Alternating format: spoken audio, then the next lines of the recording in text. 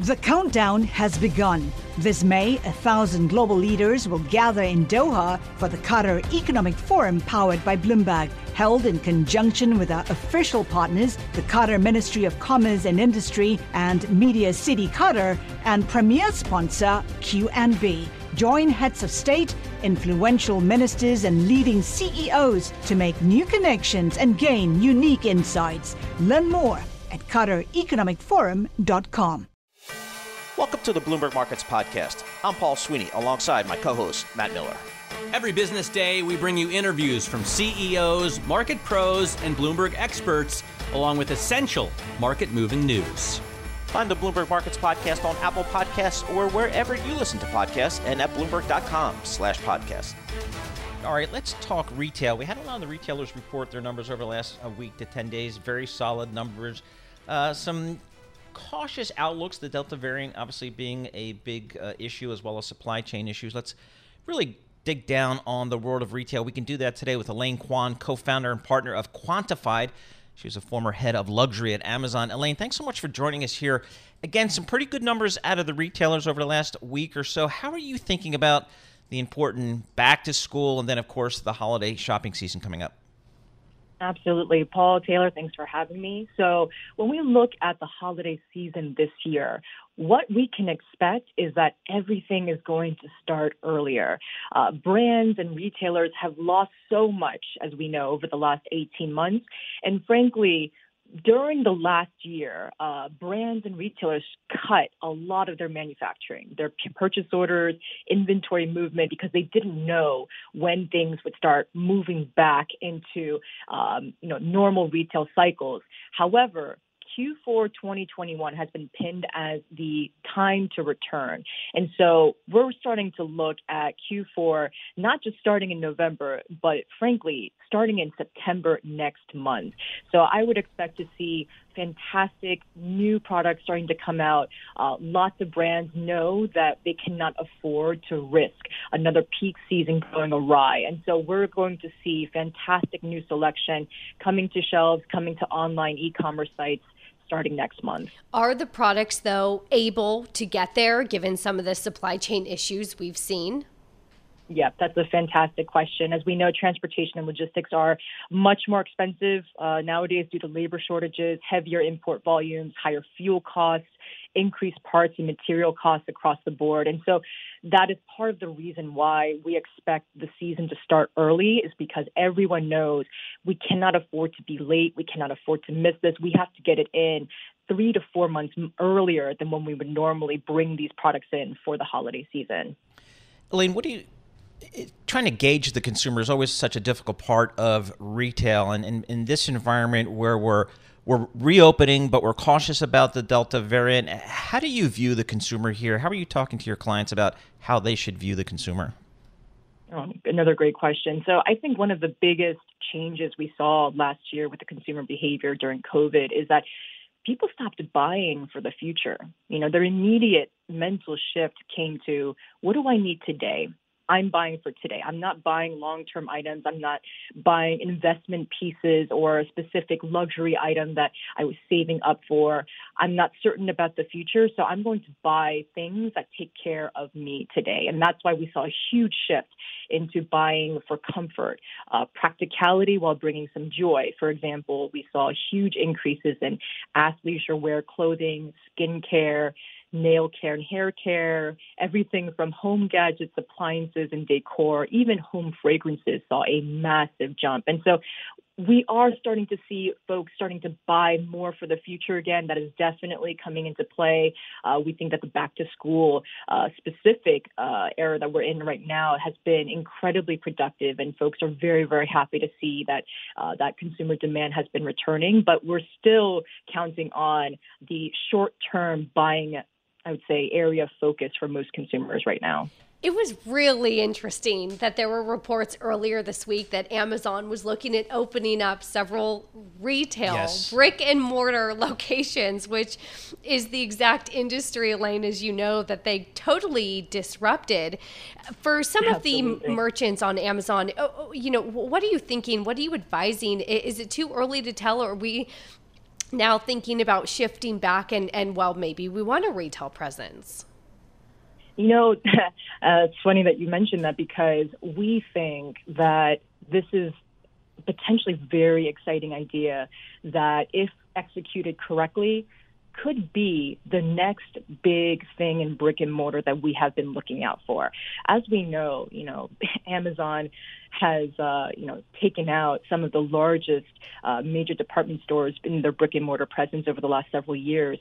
In some ways, and ironically, it makes sense that they are now coming back to the space to try and claim it, thinking that they can do it better than perhaps those that came before. We don't believe that brick and mortar in and of itself is dead by any means. We just think that it needs to manifest in a new way. And so based on what we're hearing, the department store could be incredibly productive. I think the secret sauce of Amazon's incredible customer service translating into a physical space is going to be really special. Not to mention that if they do focus on clothing, apparel, and perhaps even a beauty counter in that physical space, they could frankly dominate the apparel space and the fashion space, which is a goal that they've had for several years now. Elaine, talk to us about luxury here. How has it performed during the pandemic, and kind of what's the outlook going forward? Because I was shocked when I see some of the e-commerce numbers from some of the luxury brands. I just can't imagine spending $10,000 on a piece of jewelry and buying it online, but apparently people do that stuff. Yeah, you're correct. So we have been seeing some really interesting trends, and I would say one of the other movements that we're starting to see pick up and would expect to see continue is what we're calling the return of the roaring 20s. Folks, on the same token, even though they've been buying lots of matching tie-dye hoodie and jogger sets and comfortable robes, they're also getting tired of that as well. They want to be able to dress up. They want to be able to enjoy feeling glamorous and getting, made up. And so we're definitely seeing that there's a pretty steady stream of demand that's growing by the month in terms of, customers buying luxury items. And because they know that a lot of these store physical presences are still unavailable, they're willing to do it online. And to their credit, many brands through their e-commerce sites have done a pretty amazing job of improving the overall customer experience online. And so we're seeing a nice, I would say, overall shift of customers willingly buying very, very expensive items through e-commerce. Elaine Quan, thank you so much for joining us. We really appreciate it. Elaine Quan, co-founder, partner of Quantified and former head of luxury at Amazon, giving us an outlook for retail back to school. We're underway, and it says apparently, Elaine was saying, we're going to start shopping for the holiday stuff even sooner. The countdown has begun. This May, 1,000 global leaders will gather in Doha for the Qatar Economic Forum powered by Bloomberg, held in conjunction with our official partners, the Qatar Ministry of Commerce and Industry and Media City Qatar, and premier sponsor QNB. Join heads of state, influential ministers, and leading CEOs to make new connections and gain unique insights. Learn more at QatarEconomicForum.com. Well, our good friends at Charles Schwab, they have their latest Trader Pulse survey out. It tries to capture what's on top of mind for traders right now. And again, markets hitting new all-time highs. How much higher can we go? Barry Metzger joins us. He's Managing Director of Trading Services for Charles Schwab. Again, Barry, thanks so much for joining us here. And we see markets at or near all-time highs seemingly on a daily basis. Are traders getting nervous that we might be near the top here? Good morning, Paul, and thanks for having me. We're not actually seeing that. In fact, I would say in terms of market sentiment amongst our traders, 1/3 of traders are bullish on the market and almost half are neutral on the next 6 months. So, there is a mix. There's a mix of optimism and perhaps some caution. And no question, the rise of the Delta variant and inflation is clearly weighing heavily on their minds. Traders universally reported that the continuation of the COVID-19 pandemic is their number one concern right now, and 87% are concerned about the rise of the Delta variant and the potential market impact through the rest of the year. It is interesting because at least here in the media, we've been talking a lot about the rise of the variant. I had, for example, the Petco CEO on the other day, and we asked him that question, is the variant, are you seeing it in sales? And he said, no, like we haven't seen anything. Yet when you talk to some of the airlines, they are saying they're seeing a change in bookings and some hesitancy. So while it may be on top of minds, is that translating into a change in behavior, into a change in the way traders are trading? Yeah, Taylor, we have seen that. So, in terms of what we're seeing in traders, 1/3 of traders have already changed their strategies since Delta emerged, opting to increase their exposure to equities, cash, and fixed income. And among the traders that haven't made changes due to Delta, half say they may change strategies in the coming months.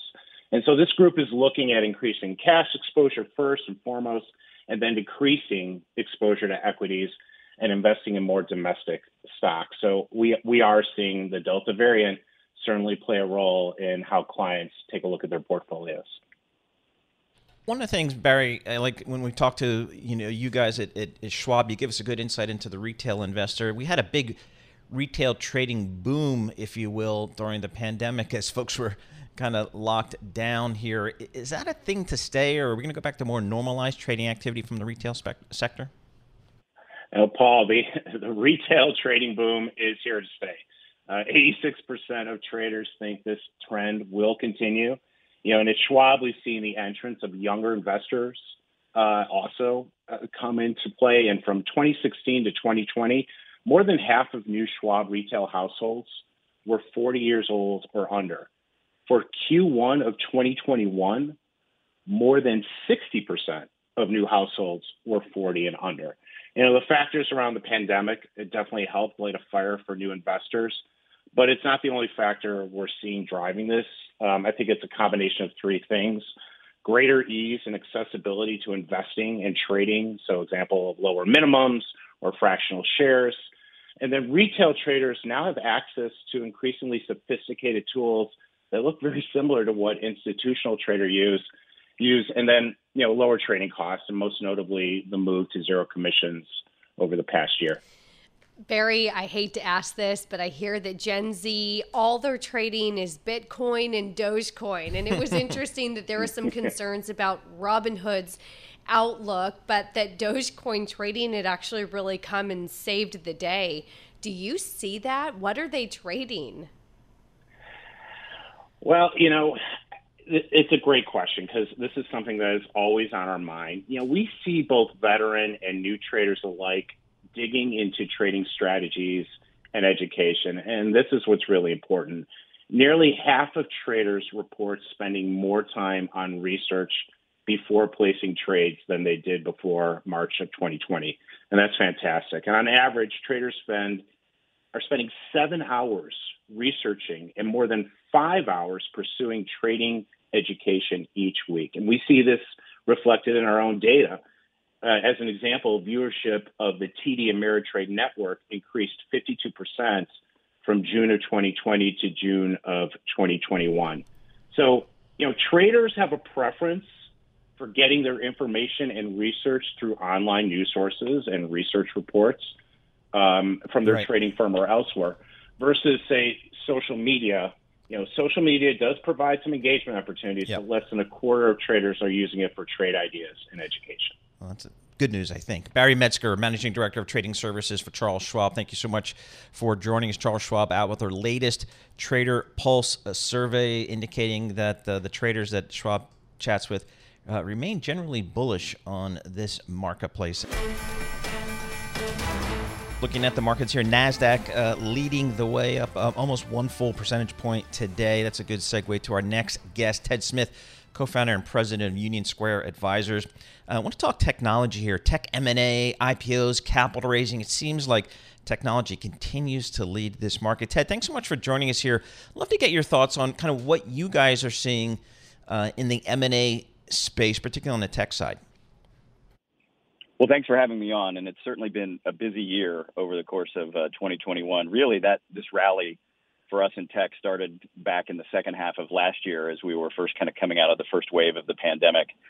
We continue to see tremendous activity across all elements of the tech sector, but particularly in M&A. Across all M&A today, we've got more deal volume in the first half of 2021 than we saw all of last year. Tech continues to drive tremendous deal volumes. We're up almost 350% this year over last year. So we're just seeing a lot of volume and really no signs of that abating.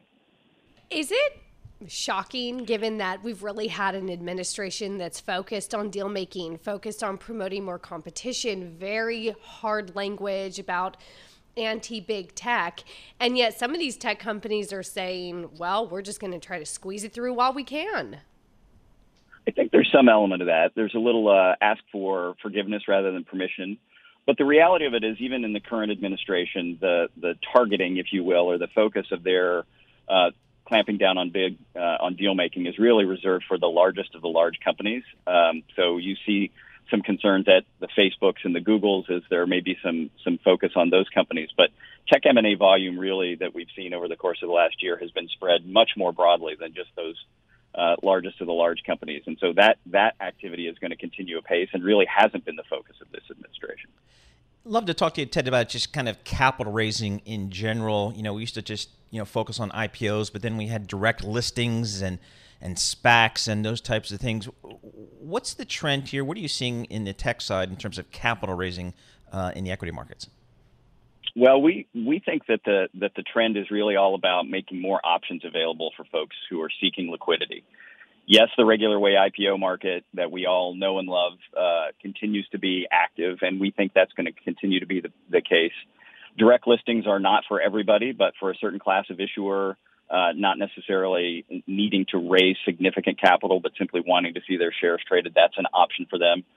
And then SPACs represent yet another alternative that we think will bring back some of the smaller sized IPOs or mid-sized IPOs that have fallen out of favor over the course of the last few years as IPOs have gotten larger and larger and larger. So what it really means from our perspective is the capital markets are evolving to enable different types of liquidity options for different types of companies, and we think that's a good thing. What are the biggest headwinds, though, that you see? From a capital raising perspective, I think there's continued scrutiny with respect to, are these companies ready to be public? We've seen some of that, particularly in the SPAC world. A number of companies have gone public through SPACs that are pre-revenue or very early stage in their evolution, and I think there's going to be more scrutiny on that. And investors in SPACs, there's been some headwinds with respect to the PIPE market, as they say, public or private investment rather in public entities, which typically come alongside of SPACs, and that market has been sort of clogged up for a little bit, so we haven't seen as much activity in the back half of the SPAC, the de-SPACing process, if you will. So, but we think that'll all settle out. From an M&A transaction perspective, there really isn't a lot of headwind other than the regulatory one about which we spoke earlier. Right now, corporate balance sheets reflect a lot of cash. Private equity funds have a tremendous amount of capital available to them, and they need to put that capital to work. Otherwise, they need to either invest it in much lower yielding securities or give it back to their limited partners, neither of which is very palatable to the folks who run those big pools of money. Ted, what are some of the sectors that you guys are seeing some activity? I mean, I'm trying to think what we write about and what we hear about the most, maybe like fintech, healthcare, IT. What are some of the areas that you think are going to continue to be active? Well, those are certainly two that we see a lot of activity in. Fintech has been particularly active as we continue to really evolve and in some cases rewrite the infrastructure that underlies the entire financial services sector. Obviously, crypto currencies and exchanges around crypto continue to get obviously a lot of press, and there's a lot of evolution around what digital currencies are going to look like over the next 5-10 years and beyond. We also think, to your point about healthcare IT, that there is a tremendous amount of ongoing evolution and in some cases revolution of the healthcare system, the use of software and digital technologies to improve patient outcomes, track how patients are managed and monitored, and ultimately improve the overall healthcare system is getting a lot of focus, and we're seeing a lot of activity there. The broader digital transformation, I mean, many business processes today are still done by hand, paper, pencil, rough spreadsheets. We're continuing to see large organizations continue to invest in that. And then things that are certainly not new to your audience or to the tech sector, things like e-commerce and cloud infrastructure continue to evolve and change, and we see tremendous amount of investment in those areas to make the overall operations of business more efficient. So basically what you're saying is it's a good time to be a tech investment banker, tech investor. That's kind of what I'm hearing here. Ted Smith, co-founder and president of Union Square Advisors. Always appreciate getting his thoughts on the tech space. And Taylor, as Ted was mentioning, there's a lot of activity out there. There's a lot of capital out there, and there's a lot of M&A as a result and capital raising. And really interesting comments not only about the shift that we've seen in direct listings and SPACs, and we saw a flurry of activity. Some of that, of course, within the SPAC market has started to cool off. Yep. You wonder if there's now another push for that. Yeah, exactly. So we'll keep on top of that. Green on the screen here today. We will have more coming up.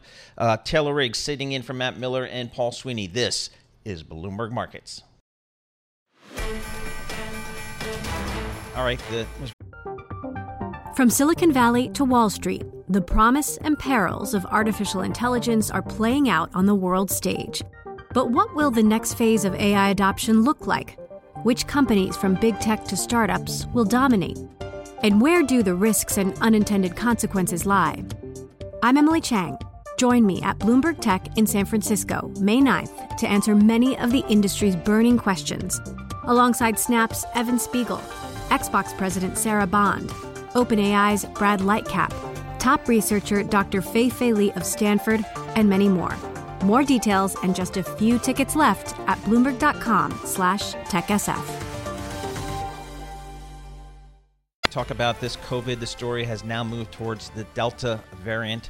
The impact that we're seeing on the hospital system, a lot of ICU beds filled, most of them filled in a lot of key states. And the question is starting to turn to PPE. Are we going to have any type of shortages like we did back at the beginning? Let's bring in Michael Sinensky. He's CEO of WeShield. It is a PPE company. Michael, thanks so much for joining us here. We're starting to see the numbers in certain states go the wrong way, prompting some questions. Will we have any PPE shortages like we did at the beginning of the pandemic in 2020? Thanks for having me. The unfortunate answer is we are tracking shortages that are happening right now. Over the next 2 months, we're expecting major shortages as well as huge spikes in prices for PPE. Can you remind us again, are these supply chain issues or is this a demand problem? So these are supply chain issues that for the past 3 months, it was pretty slow as far as the the COVID spread and people were getting a little lax. So the supply that was on the ground was here, and people weren't bringing in a lot of stuff from overseas because we were so saturated. But with this spike from Delta, all of the supply on the ground is getting gobbled up and causing us, left us with a shortage as far as what's coming in, coupled with huge uptick in shipping costs. So the perfect storm has been created of lack of supply on the ground and not a lot of stuff coming in. All right, so let's talk about just, a lot of people, obviously the vaccination rates are much better than they were, obviously, just even 6 months ago, and they continue to get better despite some hesitancy. How do you think this Delta variant will play out? Should we expect a peak at some time in the next weeks, or could this go even longer from your perspective?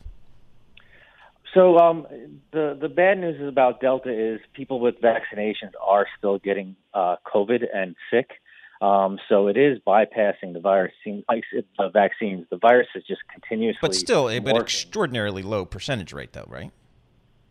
As even with low percentage rates, it's still a lot of people, at the grand scheme of things. So when the hospitals are getting these new infections with the vaccines even, they're getting pressured. And coupled with mask mandates, then the citizens put a pressure on the supply chain. So it's all these things combined. Before COVID, you didn't have these pressures of every single person needing PPE. But when all these surges happen, plus mask mandates, plus hospitals getting inundated, that's when you have these supply chain issues. There's been a lot of conversations from the previous administration, the current administration, and I'm thinking, and Michael, bear with me as I sort of do a bird's walk here, with chips, right, and manufacturing chips and protecting our own supply chain here in the U.S. Where are we in terms of manufacturing PPE here in the U.S. as well, so we don't have to worry about some of the bottlenecks and the frustrations I think that we really had when we were trying to get this stuff from China? So we have seen, progress in national supply chain with new pop-up mask companies, especially in disinfecting wipe companies.